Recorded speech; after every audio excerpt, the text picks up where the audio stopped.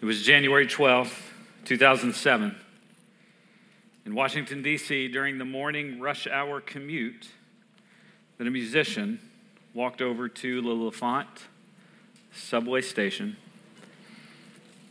And he walked, like many musicians do, over to the side wall, brought out his violin case, took out his violin, and then put the open case on the floor in front of him so that passerbys would toss money in the case if they wanted to. Hustle and bustle marked the subway station that morning. Nearby shoeshine stands were bustling, people standing in long lines to get their lotto numbers. And yet what seemed to go unnoticed on this morning was that the man playing the violin was Joshua Bell, one of the world's greatest living violinists. Joshua Bell was a child prodigy. At the age of 4, his dad would walk into his room and see him having strung rubber bands between dresser drawers, and he was plucking out sounds of musical masterpieces, and he would push the drawers in at different angles to get different noises on the bands. A few days before this January 12th morning, Joshua Bell was at the Boston Symphony Hall, where if you were to be in attendance, the cheap tickets would have been a little over $100. A few weeks after, he would be at another concert hall in which it would be standing room only, and people would do everything they could to stifle any noises so as to not miss out on the musical genius that was before them. And yet on this day, in the middle of the subway station, he was going largely unnoticed. In addition to who was playing this violin, the violin that he was playing was a 300-year-old Stradivarius, valued at $3.5 million. In addition to the violin and the violinist, on this day, he played a piece of music by Sebastian Bach, commonly regarded as one of the most difficult violin pieces to master. Bell himself would say that he would see this as the greatest piece of music ever written, and one of the greatest achievements in human history is to be able to play this piece flawlessly. So why did he do this? Well, it was a social experiment put on by the Washington Post, and if this story has struck the inner violinist chord within you, I would encourage you to go online and read this article. Fascinating article, well written. But the question they were wondering is, what would happen if you took the best violinist on the best violin playing the best piece of music in a subway station? Would people even notice? Would there be a huge crowd of people that would stop and choke the morning commute? And what they found is hardly anyone noticed. There was a guy who was passing by who had an interest in concert music. He stopped and listened. There was another lady who passed by and recognized Joshua Bell as the guy whom she had paid a lot of money to go see a few weeks before.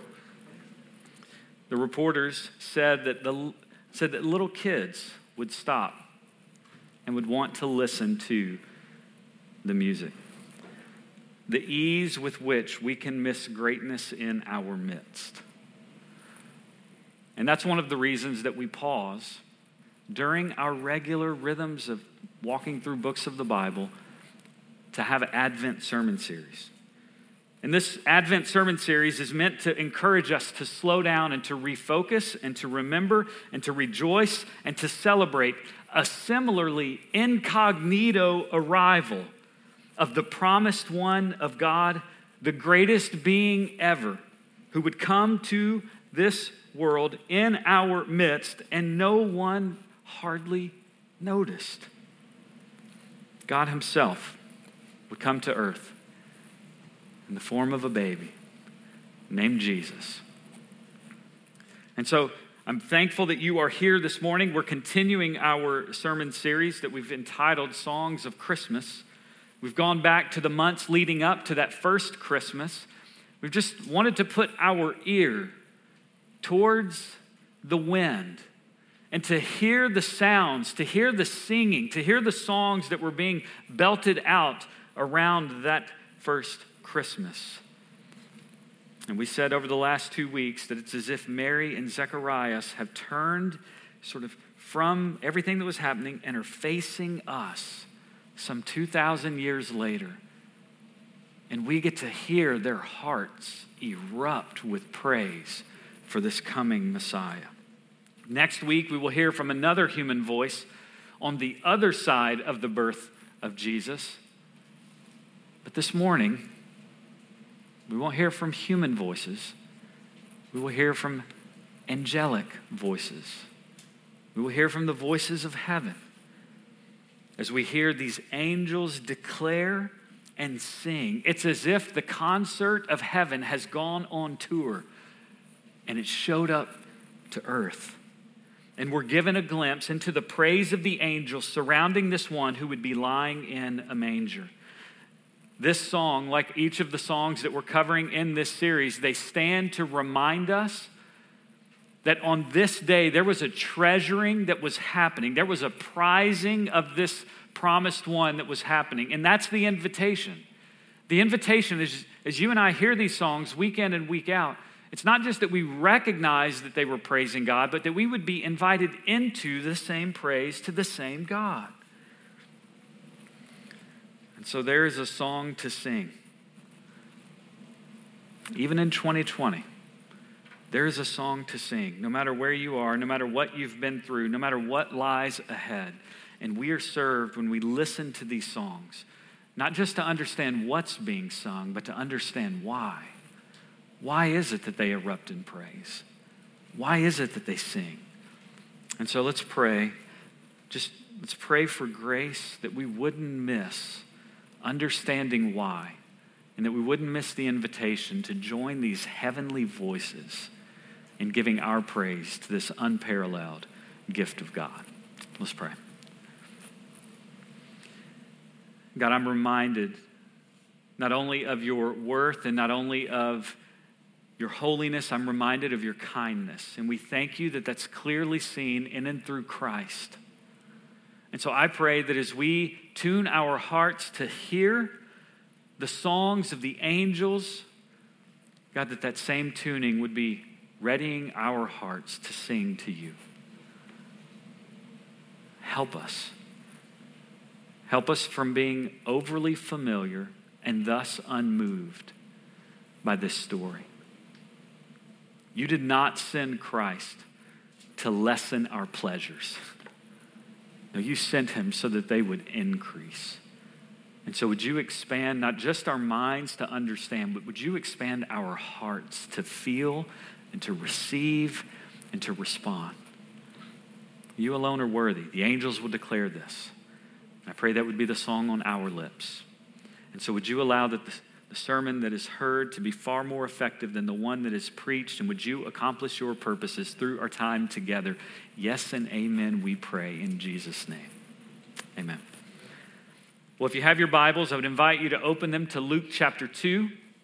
If you don't have a Bible, feel free to use any of the Bibles before you. If you pick up the New American Standard Bible, I didn't get the page number. I'm sure it's really close to whatever the page number was last week. The New American Standard, Luke chapter 2. 2 would be the large number. The smaller numbers will be the verses, and we will be in verses 8 through 14. And as you're turning there, it'd be helpful just to establish a little bit of context to understand what's going on. If you were to read Luke chapter 2, verses 1 through 5, you would encounter a load of historical details. You would hear names like Caesar Augustus. You would hear places like Syria. You would hear Joseph and Galilee and Nazareth and Bethlehem and Mary. You would hear Quirinus, and you would listen to all of these details. And Luke is reminding us as we're reading this that what he's dealing with is real history. This is the account of real history happening in a real place, in real time, with real people. This isn't fictional. And in fact, not only is it history that's unfolding, but But some 700 years earlier, there is specific prophecies that would go forth. For example, Micah chapter 5, verse 2. This is what Micah prophesied about this coming Messiah. He says, but as for you, Bethlehem, Ephrathah, too little to be among the clans of Judah. From you, one will go forth from me to be ruler in Israel. His goings forth are from long ago, for the days of eternity. And so what we realize is that Micah promised that this coming one was going to be born from this small little forgotten, overlooked village town called Bethlehem. And you begin to think, wait a minute, Joseph and Mary, they're in Nazareth. If the Messiah is going to come and it's going to be Jesus, like the rest of the Bible says that it is, how in the world are we going to get this Nazareth-dwelling family over into Bethlehem so that the prophecies would be fulfilled? Answer, through the decrees of Caesar Augustus. Some 90 miles away, Caesar Augustus would order a census be taken that would pull people back to their hometowns. And so you begin to go, wait a minute. So even through an ungodly king and ruler, God is still so winding the channels of his purposes throughout histories so as to accomplish them all, even through the means that are most unlikely and most unexpected. Just as a secondary application, it would be helpful for us to remember. And I've been praying this week, God, would you give us faith, even just in seeing how you used pagan, unspiritual people to accomplish your purposes. I pray that you would give us the faith to see that you really do work all things out for your purposes and your plans. And he even uses the ungodly, those that are in power, to fulfill what he has promised. And so this is true of all people, right? This is true of all humanity. God's plans cannot be stopped by bad leaders. God's plans cannot be stopped because of sinful behaviors. No, leaders aren't that powerful. And sin doesn't go farther than the reach and the power and the might of God. And so this is helpful for us to remember this season, especially as we think about the year that we had and we just think, man, maybe 2020 has spun out a little too far and a little too out of reach for God to kind of keep it all together. And we're reminded, no. He uses the most unlikely of people, even the most unlikely of circumstances, to bring about his purposes and to accomplish his plans. But there's a particular note of truth in here for Christians. For those who have been willing to turn from their sin and to place their faith and their trust and to live as though the only thing that matters is that he is who he says he is and he has done what he says he has done. And so for my Christian brothers and sisters, in light of this, I just want to encourage you. Perhaps 2020, you've been raising your fist at God in protest for what has happened. Perhaps forgetting, and perhaps even thinking that maybe he has forgotten you. I pray that instead of raising your fist, that the Lord would use Luke chapter 2 to encourage you to raise your hands in praise, not fist in protest. Thanking God that even when life takes turns that we least expect, or things that we wouldn't plan for ourselves, that even those hard things, I mean, a pregnant woman, like very pregnant woman, 90 miles journey, no family is signing up for that.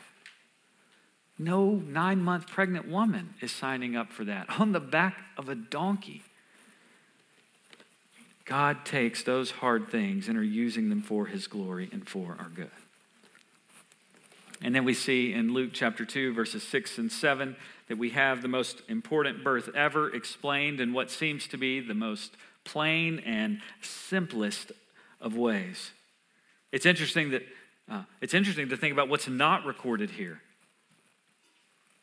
I mean, you would think this once in a forever birth. Luke, how are you going to tell us? You're the most detailed gospel writer.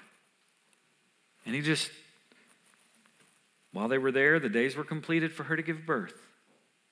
And she gave birth to her firstborn son. And she wrapped him in cloths and laid him in a manger because there was no room for them in the inn. Luke spends his time not talking about the details of the birth, but talking about the heavenly response to this birth. And verse 8 introduces us to this group of unnamed shepherds. And suffice it to say that these guys were simply not prepared for what was about to happen on this night. Near the bottom of the ladder, they were uneducated, they were unskilled, they were seen as dishonest, they were unable to testify in court, they were consistently ceremonially unclean, they were unable to comply with temple regulations. And so it's pretty staggering that on this night, verse 9 tells us, and an angel of the Lord suddenly stood before them, the shepherds. What? This is sort of the divine record scratch. And did they read the wrong address? Right? Somewhere between wherever they were at and where they were trying to go, they took a hard left and ended up in a field with a bunch of ungodly men. Surely this couldn't have been the plan. But it's not just an angel who appears to them, verse 9 tells us. And the glory of the Lord shone around them. And of course, understatement, and they were terribly frightened. All throughout the Bible, God's glory is seen. It's manifested in brilliant light. God's glory manifested itself to his people in the wilderness. As they were walking, his glory would emanate where it was that they were to go. At the dedication of the tabernacle, God's glory would come and dwell, and it was this radiant light. And then after centuries of sin and rebellion, there's this sobering moment in the book of Ezekiel chapter 9, 10, and 11. And what we find is that the glory of God leaves the temple. The glory of God withdraws from his people. And the glory of God would not appear visibly, manifest form, until this night, where it signified that God's presence had once again entered the world. And this time it came through the birth of Jesus. These shepherds are understandably filled with fear. It was both unexpected and terrifying as the heavens lit up with the unique brilliance of the glory of God. And then not only are they visually captivated by the angel and then by the radiant light of God's glory that shone all around them, but then the angel speaks. And so before we hear the angel sing, verses 13 and 14, we get to listen to this one angel preach. He preaches. And it's here that we learn why the angels erupt in joyful song on this night. And so we'll consider 2 points this morning. 2 reasons that the angels sing on this night. And we'll see one of those reasons really in what the angel preaches, which will then lead to a response of singing. And so the angels sing. They sing because God's good news has broken through. And it's declared, number 1, that salvation has come. Salvation has come. Just listen again. Verses 10 through 12. But the angel said to them, "Do not be afraid. For behold, I bring you good news of great joy, which will be for all the people. For today in the city of David, there has been born for you a Savior, who is Christ the Lord. And this will be a sign for you. You will find a baby wrapped in cloths and lying in a manger." Angels almost always, when they appear, say, "Do not be afraid." How in the world would this angel expect anything different? Right? I will never forget one of the most frightening moments. So I was growing up. I had just learned a lot of new words that I was not supposed to speak. They were bad words. And I can remember the first time being with my friends and just sort of saying some of those words out loud and feeling like I'm something, only to realize that my mom overheard. And just like, oh, no. My first thought was, please don't tell Dad. But just that moment of going, wait a minute. Like, I've just been caught. I can imagine these shepherds doing who knows what, knowing the kind of dishonest lifestyles they were living. I can imagine angels showing up and feeling that they would expect nothing less than to be fearful before the angel. Why in the world would this angel say, do not be afraid? Well, he would say, do not be afraid, not to give them confidence in how they have been living. He would say, do not be afraid. Why? Because I came to deliver you a message, good news of great joy.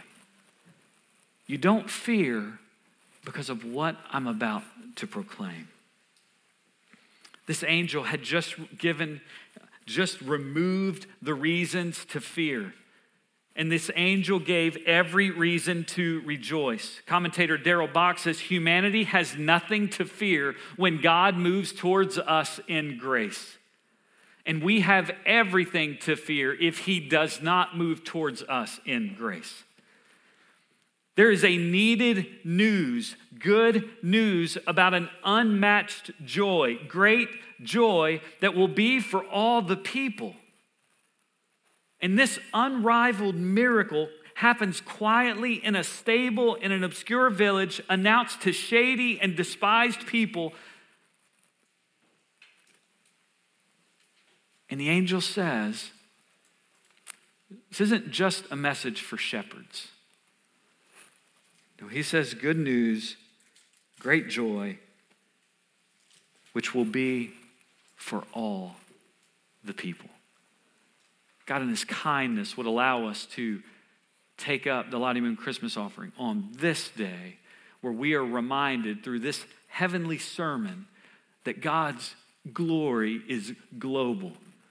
And the invitation for salvation is for all peoples. It's not just for Israel. It's not just for those whom he first entered into covenant with in the Old Testament. And so you begin to think about it, well, wait, why in the world did the shepherds get this announcement if it's for all the people? Because there is probably no group of people like the shepherds that would best represent all the people. If there was hope for the shepherds, there's hope for us. If there was hope for the shepherds, there would be hope for the royal. If we were writing this, we would have had the angel come to the palace and to begin with the influential. But guess what every shepherd would have been thinking? It's not a message for me. And if you're here this morning and you're thinking that the Christmas story is not a message for you, hear the heavenly sermon declare. No matter what earthly sermon you have heard, hear the heavenly sermon declare. This good news, great joy for all the people. This news isn't only for those that are put together. This isn't only for the strong ones. This isn't only for those that were the same ethnicities as the shepherds or as Mary and Joseph. No. This is for all ethnicities, all nationalities, all peoples from all time in all places. Friends, that means that this sermon has much bearing on you this morning. This message of good news, great joy, is for you. It's for you. And it's a most unusual birth announcement. Most birth announcements read, born to Mr. and Mrs. Perry, a child. They would read a child born to, I don't even know what a birth announcement is anymore. But if you do them, normally it says this child was born to these parents. And it's interesting, this birth announcement doesn't say anything about Mary and Joseph. No, this is a birth announcement that's unto you. And so the invitation of this heavenly sermon and the invitation of this earthly sermon, don't confuse the two, is that this good news of great joy can become yours. You can believe on this. You can place your faith in this, and this will change your life. The angelic preacher makes eye contact with each of us this morning. And you know what he says in this sermon? He says in this sermon that this good news for great joy, it's for you. It's for you. This sermon is for you. This good news, it's for you. Lift your head, this sermon. Great joy, good news, it's for you. It's for you, and it's for you, and it's for you. It's for you. The angels sing because God's good news has broken through, declaring this is for you. And what's unique in this angelic sermon is that for the first time and the only time in the Bible, we have this threefold reference in one place, that this one who would be born, verse 11, is Savior, Christ, and Lord. Savior, Christ, and Lord. Three designations of Jesus used together. Savior. I'm helped by what Pastor H.B. Charles says. He says, if our greatest need had been information, God would have sent us an educator. If our greatest need had been technology, God would have sent us a scientist. If our greatest need had been money, God would have sent us an economist. If our greatest need had been to be more pleased, God would have sent us an entertainer. But our greatest need was salvation. So, God in great mercy sent a Savior. This is what the angel said to Joseph, right? Remember when the angel appears to Joseph, Matthew chapter 1, verse 21?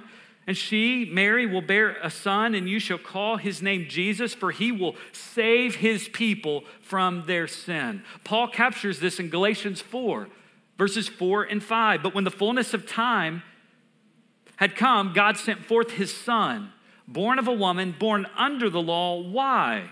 Why did this baby come born under the law? Why? So that he might redeem those who are under the law.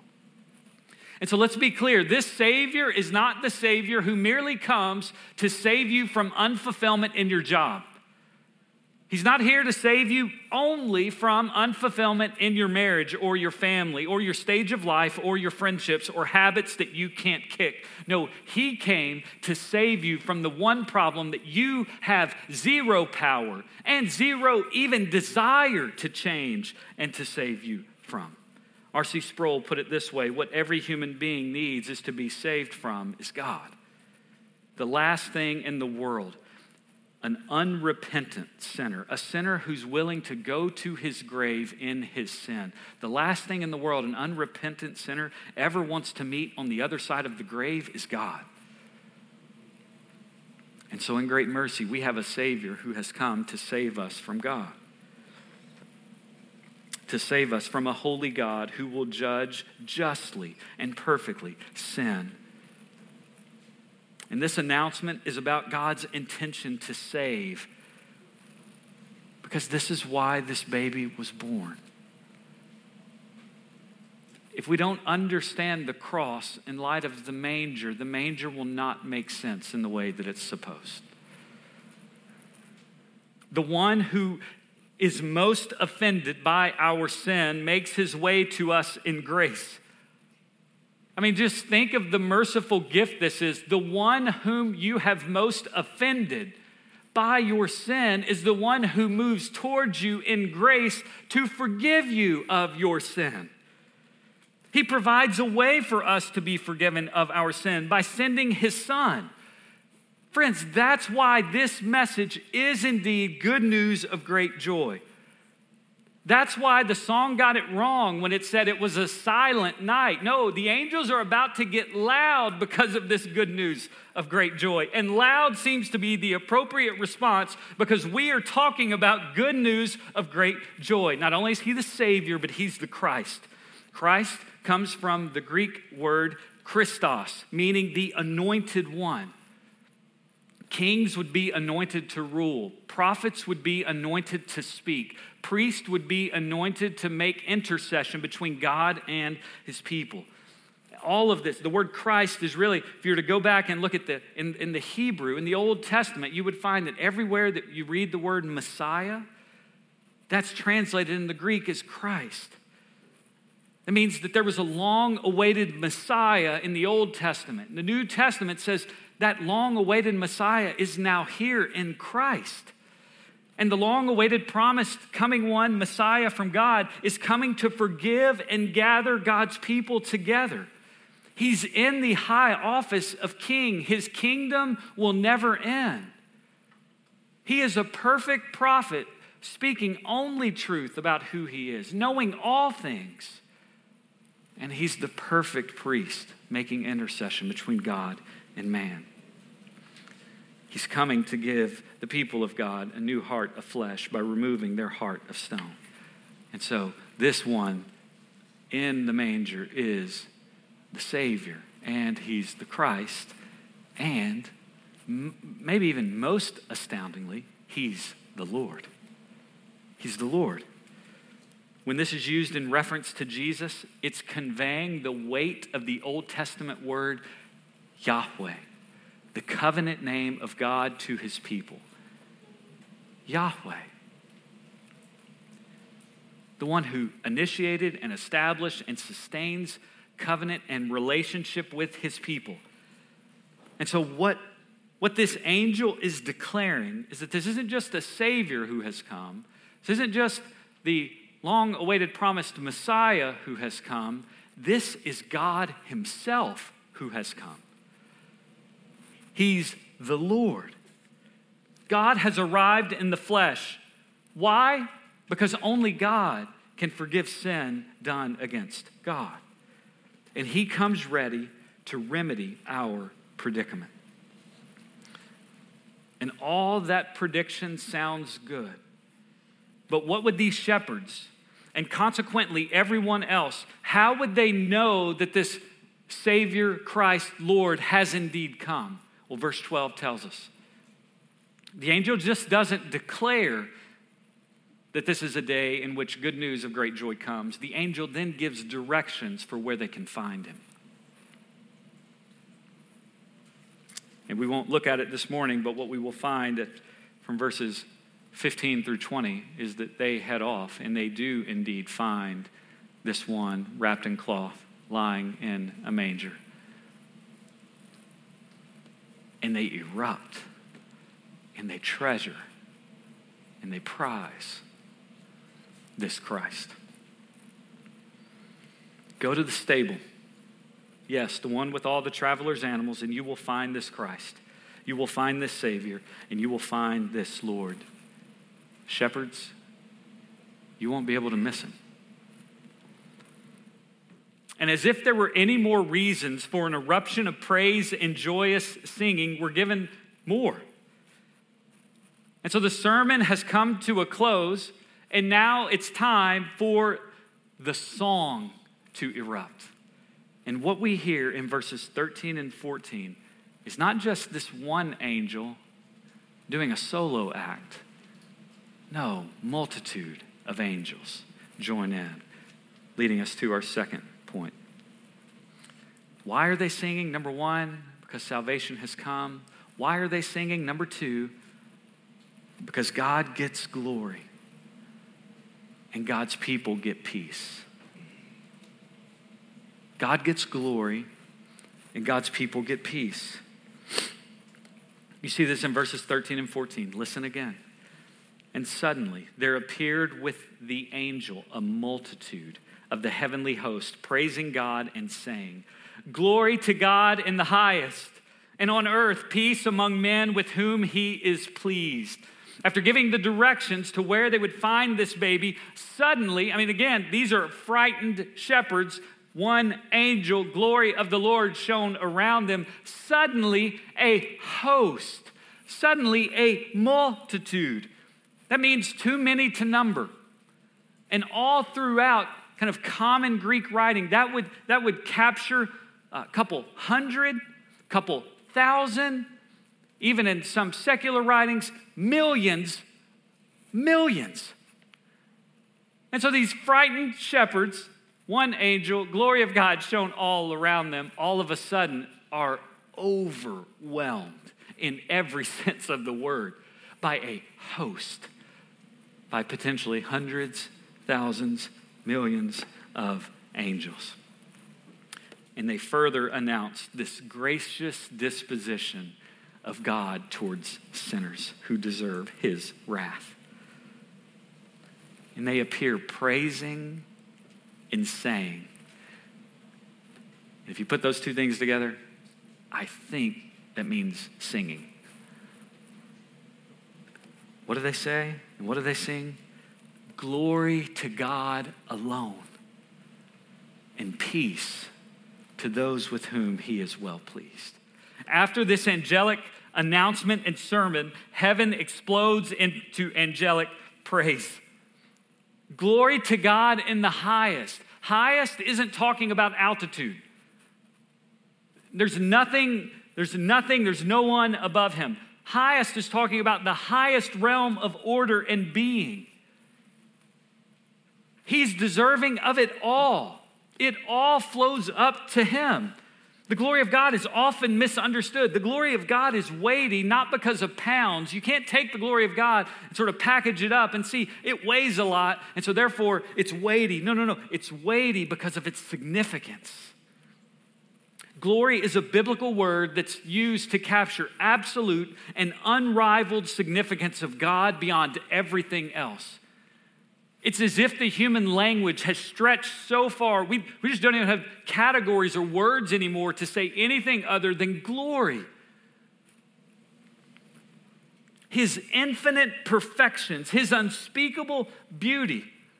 The author of Hebrews in Hebrews chapter 1, verse 3 will say, he is the radiance. Jesus is the radiance of the glory of God. And so to say that God is glorious is to say that he is of supreme worth. So these angels are looking in and they're inviting us to consider the worth, consider the glory of this God who has come to undeserving sinners and announced a message, good news of great joy. His glory, his worth. He's not just perfect in one way. He's perfect in all ways. And he's perfect in all ways at all the same time. He's the King of glory. He's the God of glory. He's the very source of being and reality himself. Everything begins with God. And everything depends on something else except God. Being holy, he always does what is right and just. He's not weak. He's not limited. He's not finite. He's absolutely in control at all times and over all things. He's all-knowing. And because he's all-knowing, he's all wisdom, he's all reason, he's all intellect. All of it is sourced in him. This is the God who puts on flesh and becomes a baby. Jonathan Edwards would say, all other things in regards to worthiness is nothing in comparison to him. True life, true purpose, true satisfaction found in him alone. He is the prize that our hearts prize. He's the treasure that our hearts long to find. He is worthy of all honor and praise and glory. And here's the thing, we will never plumb the depths of the ocean of his unsearchable riches. And so when the angels declare, glory to God in the highest, that's not just a cute Christmas song. No, that is a declaration from eternity past that's meant to extend into eternity future, saying yes and amen. It's all owing to you because you alone are worthy. because of his wisdom in creating a story like this that expands years and years and years. He gets the glory because of this plan of redemption. He gets the glory because of his goodness to save undeserving sinners from the wrath of God. He gets the glory because he didn't send a messenger to come to us. No, he came to us. He gets the glory because he came in humility through ordinary, unknown, a faithful, engaged Jewish couple. He gets the glory because he came to give his life as a ransom. He gets the glory because his death once means our life forever. He didn't have to come. He wasn't provoked to come because we were pretty good and he needed us on his team. No, he came out of his own self-compelled compassion and commitment to his own glory. And so these angels are singing because God has unleashed an eternal kingdom in the most unlikely of places, through the womb of a virgin, now having given birth, lying in an animal's haven, the stable. All this good news leads us to give God all the glory. This Christmas season, I wonder who is getting the glory in your life. We're all wired for glory. And so the fact that you long for glory isn't a bad thing. The sin and the bad thing happens when you seek to pursue self-glory. And the angel's sermon and the angel's song reminds us that no. It's to him alone all glory belongs. And so, friends, lay down whatever pursuits, lay down whatever facades, lay down whatever reputation you're trying to uphold, because at the end of the day, it's not your glory that you want to go to your grave holding on to. It's his. But it's not just glory to God in the highest. The rest of the song is, and peace on earth with those whom he is well pleased. Peace is mentioned 375 times in the Bible. And oftentimes we think, okay, it means no conflict. But the Bible speaks of peace not only as absence of conflict, but also as promoting vitality and life and wholeness and flourishing. And so peace points to, again, not only absence of conflict, peace points to the fullness of blessings that Christ brings. This is why Isaiah chapter 9, verse 6, Isaiah speaking some 700 years prior, makes the statement what? He will be called the Prince of Peace. Jesus comes on the scene and Jesus will say to his followers, my peace I give to you. That peace is really kind of a three-dimensional. It's peace with God, it's peace with yourself, and it's peace with others. If Christ came to bring peace, what does that imply about our natural condition with God? It means that we're not at peace. That's why the Savior has come to bring peace in the place of war. Paul talks about this, Romans chapter 5, verse 10. For if while we were enemies, we were reconciled to God through the death of his Son, much more, having been reconciled, we shall now be saved by his life. And so just this idea that we are not friends with God, we are enemies with God. And left to ourselves, we are without hope and we are without help. And so our greatest need, your greatest need this morning, is not peace relationally. It's not inward peace. Your greatest need is peace with God. Which is why Christmas then just ushers in good news, because it is possible. The very thing that you can't get on your own is possible because of this one who has come. How do we get it? Well, it's interesting. Most of us, especially if we've grown up watching Charlie Brown or memorizing the KJV of Luke chapter 2, we are familiar with glory to God in the highest and on earth peace and goodwill towards men. And most modern translators and almost all scholars will agree that that's not the best translation. But the idea that's captured in the ESV and the NIV and the NASB and the CSB is this, and on earth peace among men with whom he is pleased, with those upon whom his favor rests. the angels show up singing a song that isn't just about generic peace. There's a specific peace for a specific people who are willing to be reconciled with a specific God. And how can you do that? Through a specific Savior, Jesus the Christ. And the world would say, it's so unloving to have such an exclusive message. And the angels would declare, this is the most loving announcement I can make. And friends, this is the most loving announcement you and I will make. And I pray that we would find ourselves, much like the shepherds, much like Mary, much like the angels, even walking away from this sermon, from this season, praising and telling others that peace is possible. Glory belongs to God in the highest.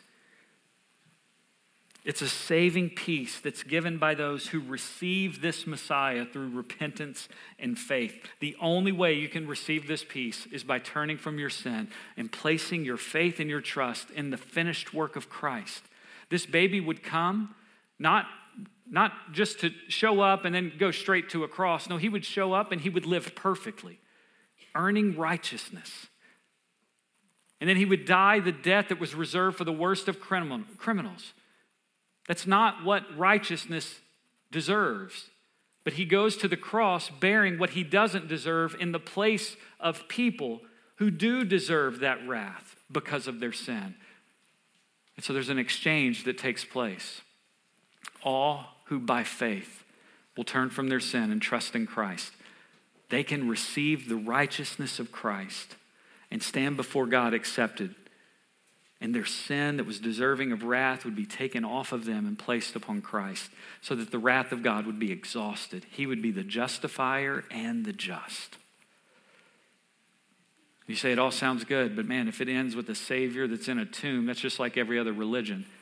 Newsflash, this one doesn't end that way. He's a living God, and he's coming back to gather his people. Non-Christians, friends that are watching that are confused about where you're at, you're thinking, man, I made a decision at one point, but there's no treasuring, no prizing, no loving Jesus. I just want you to know the invitation this morning is that you can know this peace if you will turn from your sin and place your faith and your trust in Christ alone. And if you have questions about that, you want to do that, we want to talk with you about how to do that and what that means. So find anyone in here before you leave. And even if you sleep on it and you think, and you get in your car and you're like, I should have said something, come back next week. Find anyone in here. And then come back the following week and find anyone in here. And I won't keep going, but you get the idea. God gets the glory when sinners run to him for salvation. And in unfathomable mercy, God gets glory and we get peace. Not just peace with God, but also peace with self. And some of you here are so riddled with worry and anxiety, and I just want you to know that there is a peace that's available by leaning into the provision of this Christ and Savior and Lord. And then some of you are so alienated, and the wake of your life has just broken relationships littered all over. I want you to know that there's a grace for that you can live at peace with others. And so the angels sing, and we too are meant to stand amazed at what we hear, but also challenged so that our amazement would exceed their amazement. All of this announcement is drawing attention, paradoxically, on the night in which he is born, it's drawing attention to his death. This one who is born has been born to die. His life would begin humbly in a feeding trough, and it would end in humiliation and shame on a cross. They would find him in a manger wrapped in swaddling cloths, and yet upon his death, he would be covered in a shroud and laid in a tomb. There's something about Christmas that's meant to trouble us. Are you troubled this year? Before it's comforting, it's troubling because it confronts us with our sin. We can't ignore it, and neither can God. We can't save ourselves. And so he sends a Savior. Christmas is disturbing. One author, William Smith, writes, "When I look into the manger, I come away shaken as I realize again that he was born to pay the unbearable penalty of my sin." What do you see when you look into the manger? Do you come away shaken? Does the glory of the fact that this baby was born to die, does that inform what you see, and does it inform how you respond? Christmas is comforting beyond all comprehension because God has graciously intervened by sending a Savior to rescue us and to provide peace with God and peace for self and peace with others. The Son of God took on our nature without sin to die for our sin, to save us from the wrath of God for our sin, and to show that he is more powerful than sin and death by resurrecting on the third day. Friends, there is no greater gift that God could give us than the gift of his Son to save us from our peril. It is no wonder that when it was time to sing, that all heaven broke loose. And a multitude showed up and jumped in saying, "Glory to God in the highest, and on earth peace among men with whom he is pleased." We simply don't have the luxury of hurrying through this Christmas season as though we are unaware of the greatness that's in our midst. People hustled by Joshua Bell on that January 17th, January 12th day. And it was unfortunate for them. And yet if we hurriedly run by Jesus, it's deadly for us. And so when you look in the manger, I hope you see, I hope you feel, I hope you rejoice. May the God of peace give us peace. And by doing so, may he get the glory. Let's pray. Our holy God, we just ask you to tune our hearts to join the angel's voice in declaring good news, but also to join the angels' voices into singing good news. And the reality about singing is that we don't sing with joy and with integrity that which our hearts do not feel. And so I pray that you would allow us to feel the truth of this gift. And so would you just allow in this moment of silence, allow us to have clarity, allow us to know how we are to respond. Speak to us, Lord. Your servants are listening.